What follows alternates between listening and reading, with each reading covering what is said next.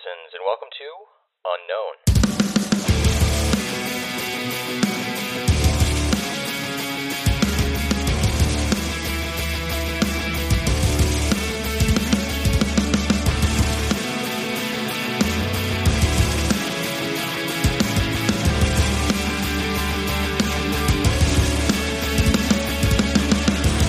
I'm Jason McClellan. Thanks for hanging out with me. UFO crash retrievals. This is an area of UFO research that's gained interest recently, so let's take a little time today and explore it.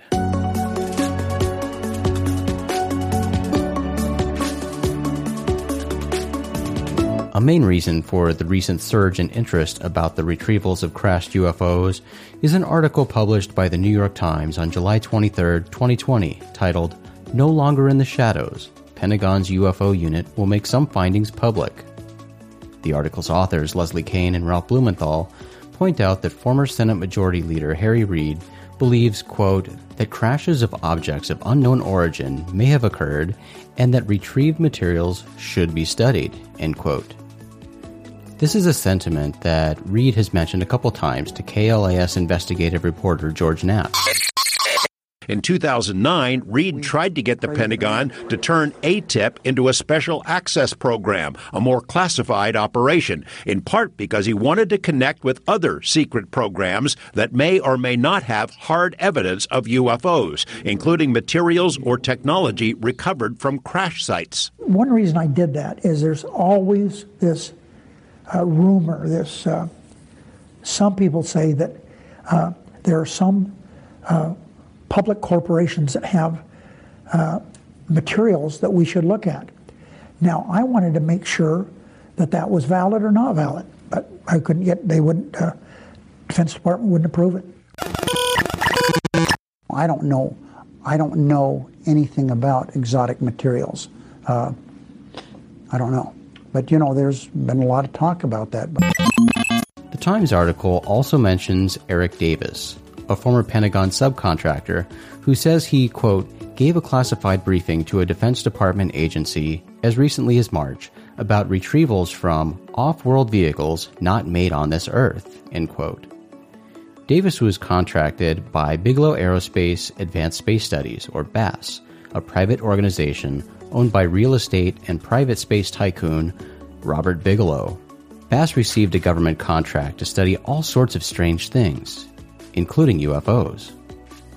Back in December of 2017, the New York Times published an article that not only revealed this government-funded study, but also reported that BASS, quote, modified buildings in Las Vegas for the storage of metal alloys and other materials that Mr. Elizondo and program contractors said had been recovered from unidentified aerial phenomena, end quote. The Mr. Elizondo mentioned here is Luis Elizondo, who was also mentioned in the July 23rd New York Times article. Elizondo is the former head of the Pentagon's UFO project, the Advanced Aerospace Threat Identification Program. The recent New York Times article says that, quote, Mr. Elizondo is among a small group of former government officials and scientists with security clearances who, without presenting physical proof, say they are convinced that objects of undetermined origin have crashed on Earth with materials retrieved for study, end quote. That government-funded study was put in motion by Harry Reid, who is a longtime friend of Robert Bigelow. And the Times points out that Reid's, quote, interest in UFOs came from Mr. Bigelow, end quote. So you can quickly start to see that a lot of these recent claims of recovered UFO crashes seemingly share an incestuous relationship. Robert Bigelow's interest in alleged alien materials is well documented. And we know that the Stars Academy of Arts and Science, or TTSA, is actively engaged in acquiring alleged alien materials. In 2018, the organization announced its ATOM project. ATOM stands for Acquisition and Data Analysis of Materials. In describing this project, TTSA details, quote, from time to time, various sources have collected material samples reported to have come from advanced aerospace vehicles of unknown origin, popularly known as UAP, Unidentified Aerial Phenomena, or UFOs, end quote. And the ATOM Research Project aims to, quote, subject these materials to detailed and rigorous scientific evaluation wherever feasible, end quote. This is being achieved through a contract with EarthTech International, a privately funded research organization in Austin, Texas, founded by TTSA co-founder Dr. Hal Puthoff. Until recently, Eric Davis had been working with Puthoff at EarthTech International. Puthoff spoke with George Knapp about retrieved material back in 2018. But multiple sources have confirmed to us there was a weird piece of something at the Bigelow plant. Physicist Dr. Hal Puthoff was one of the chief scientists for the BASS study. He confirmed last month that he had a look at, quote, unusual material that was very complex. Puthoff implied it was engineered by unknown means, layered, he says, in ways that produced unusual characteristics. But that's as far as he would go. Notice that this is another Bigelow connection. As George mentioned, Puthoff was a chief scientist at Bigelow Aerospace Advanced Space Studies. Luis Elizondo currently works with Hal Puthoff at TTSA. Elizondo is currently the Director of Government Programs and Services at this company, and Chris Mellon, the former Deputy Assistant Secretary of Defense for Intelligence, serves on the advisory board for TTSA. Mellon was asked by CNN recently to share his thoughts about Eric Davis's off-world vehicles not made on this Earth statement from the recent New York Times article. I was quoting Eric Davis. I know you're familiar with his work when I read that New York Times paragraph a moment ago. Do you believe that there are objects in our possession, broadly defined our possession, that are from something other than this Earth? What I will say about that is that I think that assertion should be taken seriously. I'm aware, I know Eric very well. I understand his arguments. I was present at his briefings on the Hill, and he tried to provide some leads for them to follow to enable them potentially to confirm this. It is an issue that should be taken seriously. There's a connection between Chris Mellon and one of the authors of the recent New York Times article. He and Leslie Kean are both board members of the automated UFO surveillance network called UFO Data. Kean interviewed Mellon on the Huffington Post back in 2016 when he joined the board, and he made some interesting comments about a government UFO cover-up, or rather, the lack of a government UFO cover-up. Here's what he said. Quote, I highly doubt DoD or any other government agency is concealing UFO information. I participated in a comprehensive review of DoD's black programs and spent over a decade conducting oversight of the National Foreign Intelligence Program, an almost totally separate world of secrets. I visited Area 51 and other military intelligence and research facilities. During all those years, I never detected the faintest hint of government interest or involvement in UFOs, end quote. When Kean asked him his thoughts on the need for declassifying government UFO documents, here's how he responded. Quote, while a few new, previously overlooked documents might turn up, the bureaucracy is never perfect, I do not believe they would resolve the UFO issue or provide significant new insights. I can think of one lengthy UFO report that is classified only due to concerns over sources and methods. In fact, it identified a convincing conventional explanation for the pilot sightings in this particular case. There are lots of classified documents related to activities at Area 51 where high security is needed, but this is all legitimate stuff the American people would support. They have nothing to do with UFOs, to the best of my knowledge, end quote. He did add, though, that he, quote, found the utter lack of scientific curiosity due to political correctness highly frustrating, end quote, and that we should, quote, simply and impartially follow the trail wherever it leads, end quote. Kean posed the question, quote, some inside sources have proposed that retrieved hardware from a UFO may exist within a private aerospace company which has become independent from the DoD. In this way, it would be exempt from government oversight and known only to a few people. Do you think this is possible? End quote. To which Mellon responded, quote, I find it hard to imagine something as explosive as recovered alien technology remaining under wraps for decades. So while I have no reason to believe there is any recovered alien technology, I will say this. If it were me, and I were trying to bury it deep, I'd take it outside government oversight entirely and place it in a compartment as a new entity with an existing defense company and manage it as what we call an IRAD, or independent research and development activity, end quote. But Cain asked him again if he was sure there isn't a government cover-up. He said, quote, "It's impossible to prove the negative, so all I can say is that I never saw any evidence of official interest in UFOs. I'd love to believe we have a crash saucer somewhere, but I've never seen anything remotely supportive of such incredible claims," end quote. AATIP was reportedly an official program with an interest in UFOs, and reportedly, it wasn't a top-secret program either. So it's interesting that Mellon was seemingly unaware of its existence in 2016. Of course, these statements are from 4 years ago, and Mellon now spends his time working with UFO-focused companies. So his views on some of this have likely changed. But do keep in mind that these statements were based on what he knew from his career as a well-connected government official. Any new information that may have influenced his belief would have come from his current colleagues and others, not from any first-hand knowledge gained during his government career. In the recent New York Times article, the authors cautiously and responsibly added statements like, quote, "In some cases, earthly explanations have been found for previously unexplained incidents. Even lacking a plausible terrestrial explanation does not make an extraterrestrial one the most likely, astrophysicists say," end quote.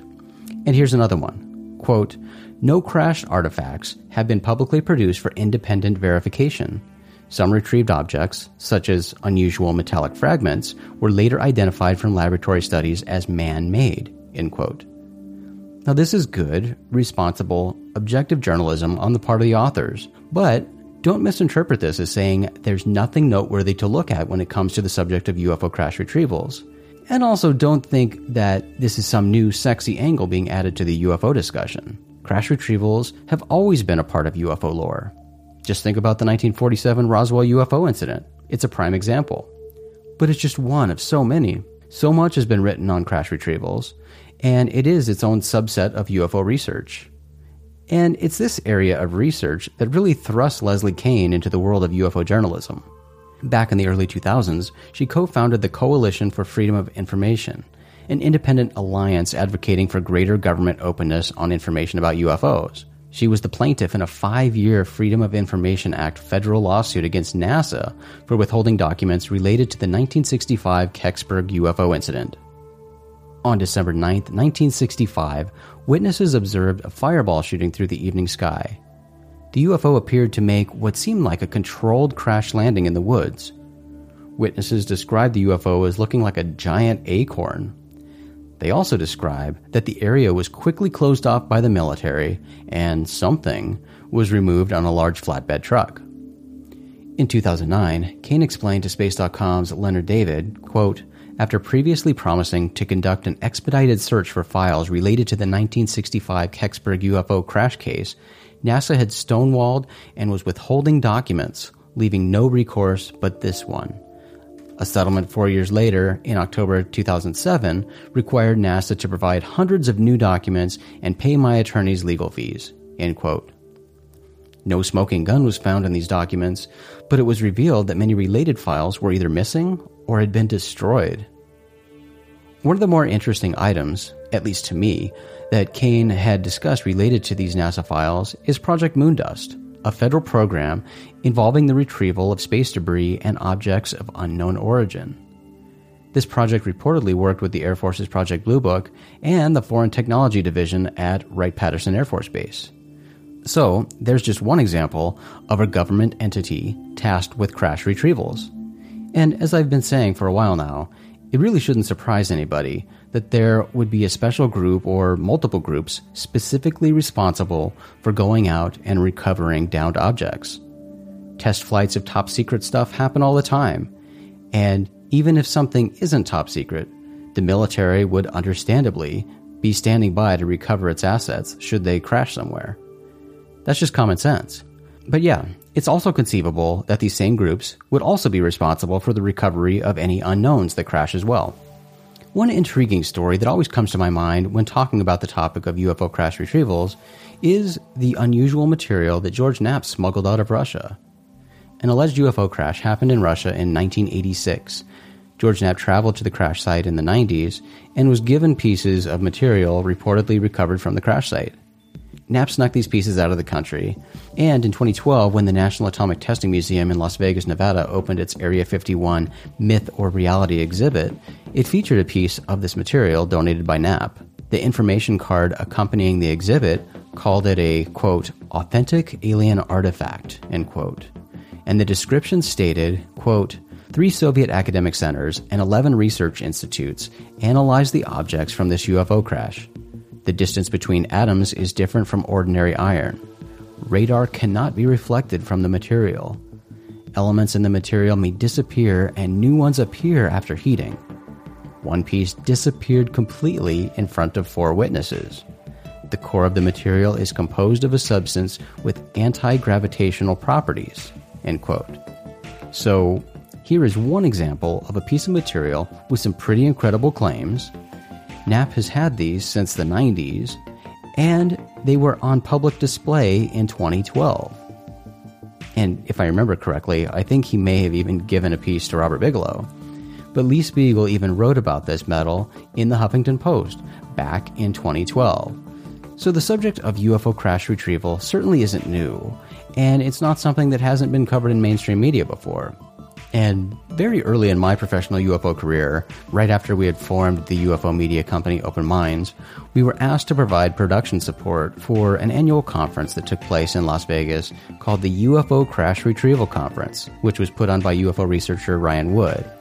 Yeah, an entire conference centered around the theme of crash retrievals. Again, crash retrievals have always been part of UFO lore, and it's an exciting subset of this phenomenon to explore. Mysterious materials from unknown objects that might be extraterrestrial in origin? It's hard not to find that exciting. But, of course, we always have to keep our excitement in check when it comes to stuff like this. We have to carefully analyze the source of the material, the claims behind them, who is making those claims, what testing has been done, who did the testing, and so much more. As with all things in UFO research, you have to make sure you don't get so excited by something that you lose your objectivity.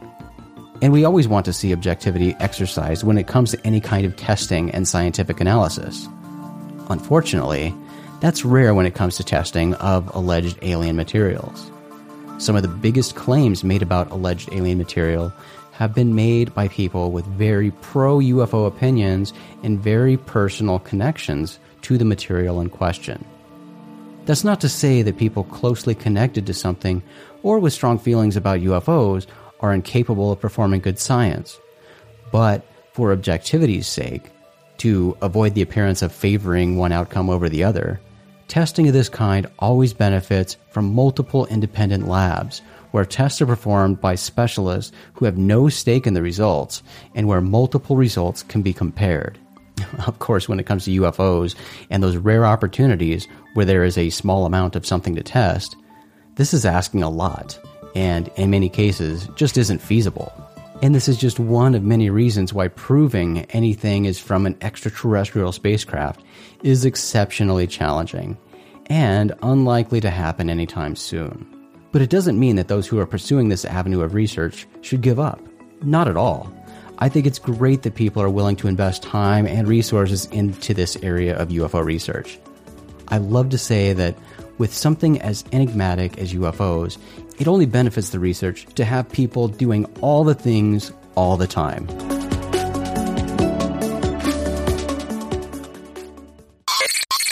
Well, citizens, that's going to do it for this episode. You can find more episodes of Unknown on all the major podcast platforms. And you can always find this show and our other shows at rogueplanet.tv, because Unknown is a Rogue Planet production. rogueplanet.tv is your home for all the strange. Feel free to reach out to us if you've got a story you want to share, if there's a story or topic you'd like us to cover on this show, or anything else. You can find us on social media or simply email us at contact@rogueplanet.tv. Thanks again for hanging out with me today. I'm Jason McClellan. Do us a favor, friends. Always treat the UFO subject with the cautious and responsible skepticism it deserves. Question everything. Have the courage to form your own opinions. Keep truth as the focus of your quest, even if the truth conflicts with your opinions. And, of course, stay strange.